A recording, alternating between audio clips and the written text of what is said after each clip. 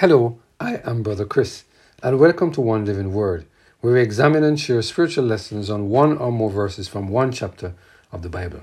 Today we're focusing on the topic, In the Presence of Jehovah, based on our reading of 2 Chronicles chapter 16, verse 7 to 9. Let us hear what the word of the Lord has to say in this passage of Scripture. And at that time, Hananiah the seer came to Asa king of Judah, and said unto him, Because thou have relied on the king of Syria, and not relied on the Lord thy God, therefore it is the host of the king of Syria escape out of thy hand.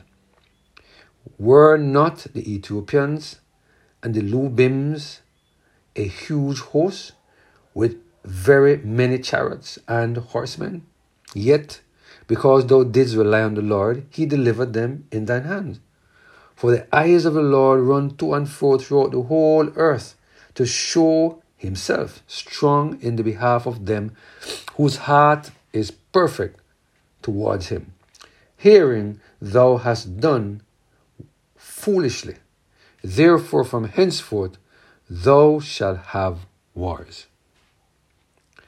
When are we ever going to reap consistent good results? When are we going to do that? We are never going to reap consistent good success if we rely on human beings instead of relying on God. As we just read in 2 Chronicles chapter 7 verse 9, we see the negative effect of King Asa relying on the king of Syria instead of the King of Kings. And we just read those few verses that showed God's response to Asa's behavior. Can you imagine that prior to this situation, King Asa relied on the Lord for assistance? So what could have caused the King Asa, to make such a foolish decision at this point in his reign?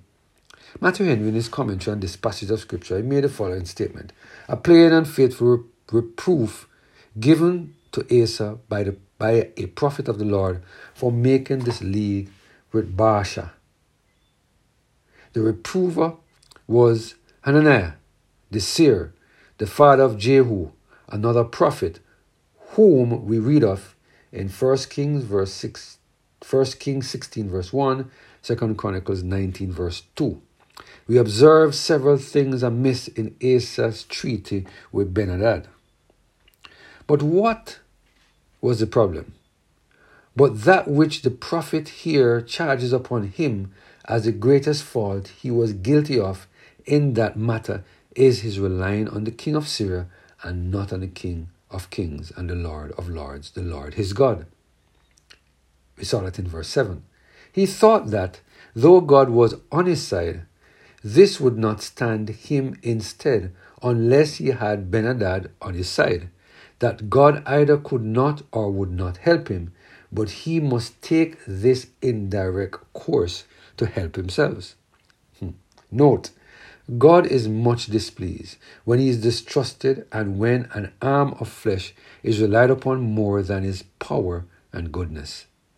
By putting our confidence in God, we give honor to him, and therefore he thinks himself affronted if we give that honor to another. He plainly tells the king that hearing he had done foolishly. Verse 9.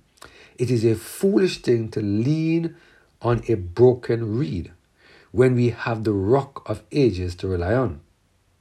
It is very important for us to realize that our past successful experiences with the Lord is no guarantee that in the future we will act in a similar manner. The only way that we can be sure that in the future we will make the decisions that are right and pleasing in the sight of God is if we decide we need to dwell in the secret place of the Most High and under the shadow of the Almighty. We must remain in a relationship with the Lord that included a daily study of his words coupled with a consistent prayer life. It appears that the relationship with King Asa had with the Lord in the past got weak because he was spending less time in the presence of the Lord. You see, my friend, it was that relationship with King Asa had with the Lord in the past that allowed him to have good success and to make good decisions.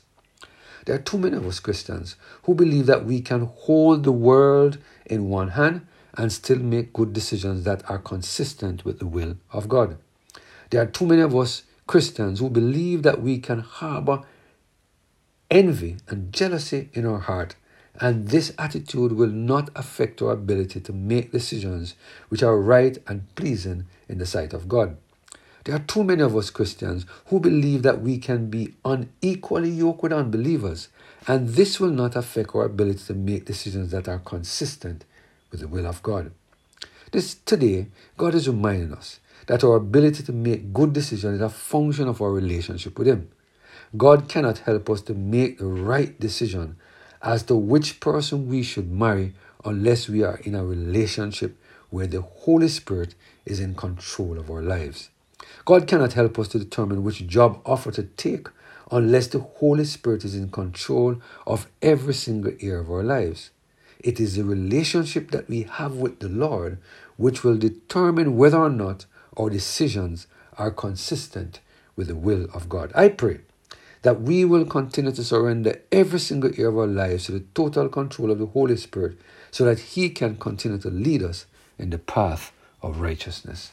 Let us pray. Father, we thank you for the word again today.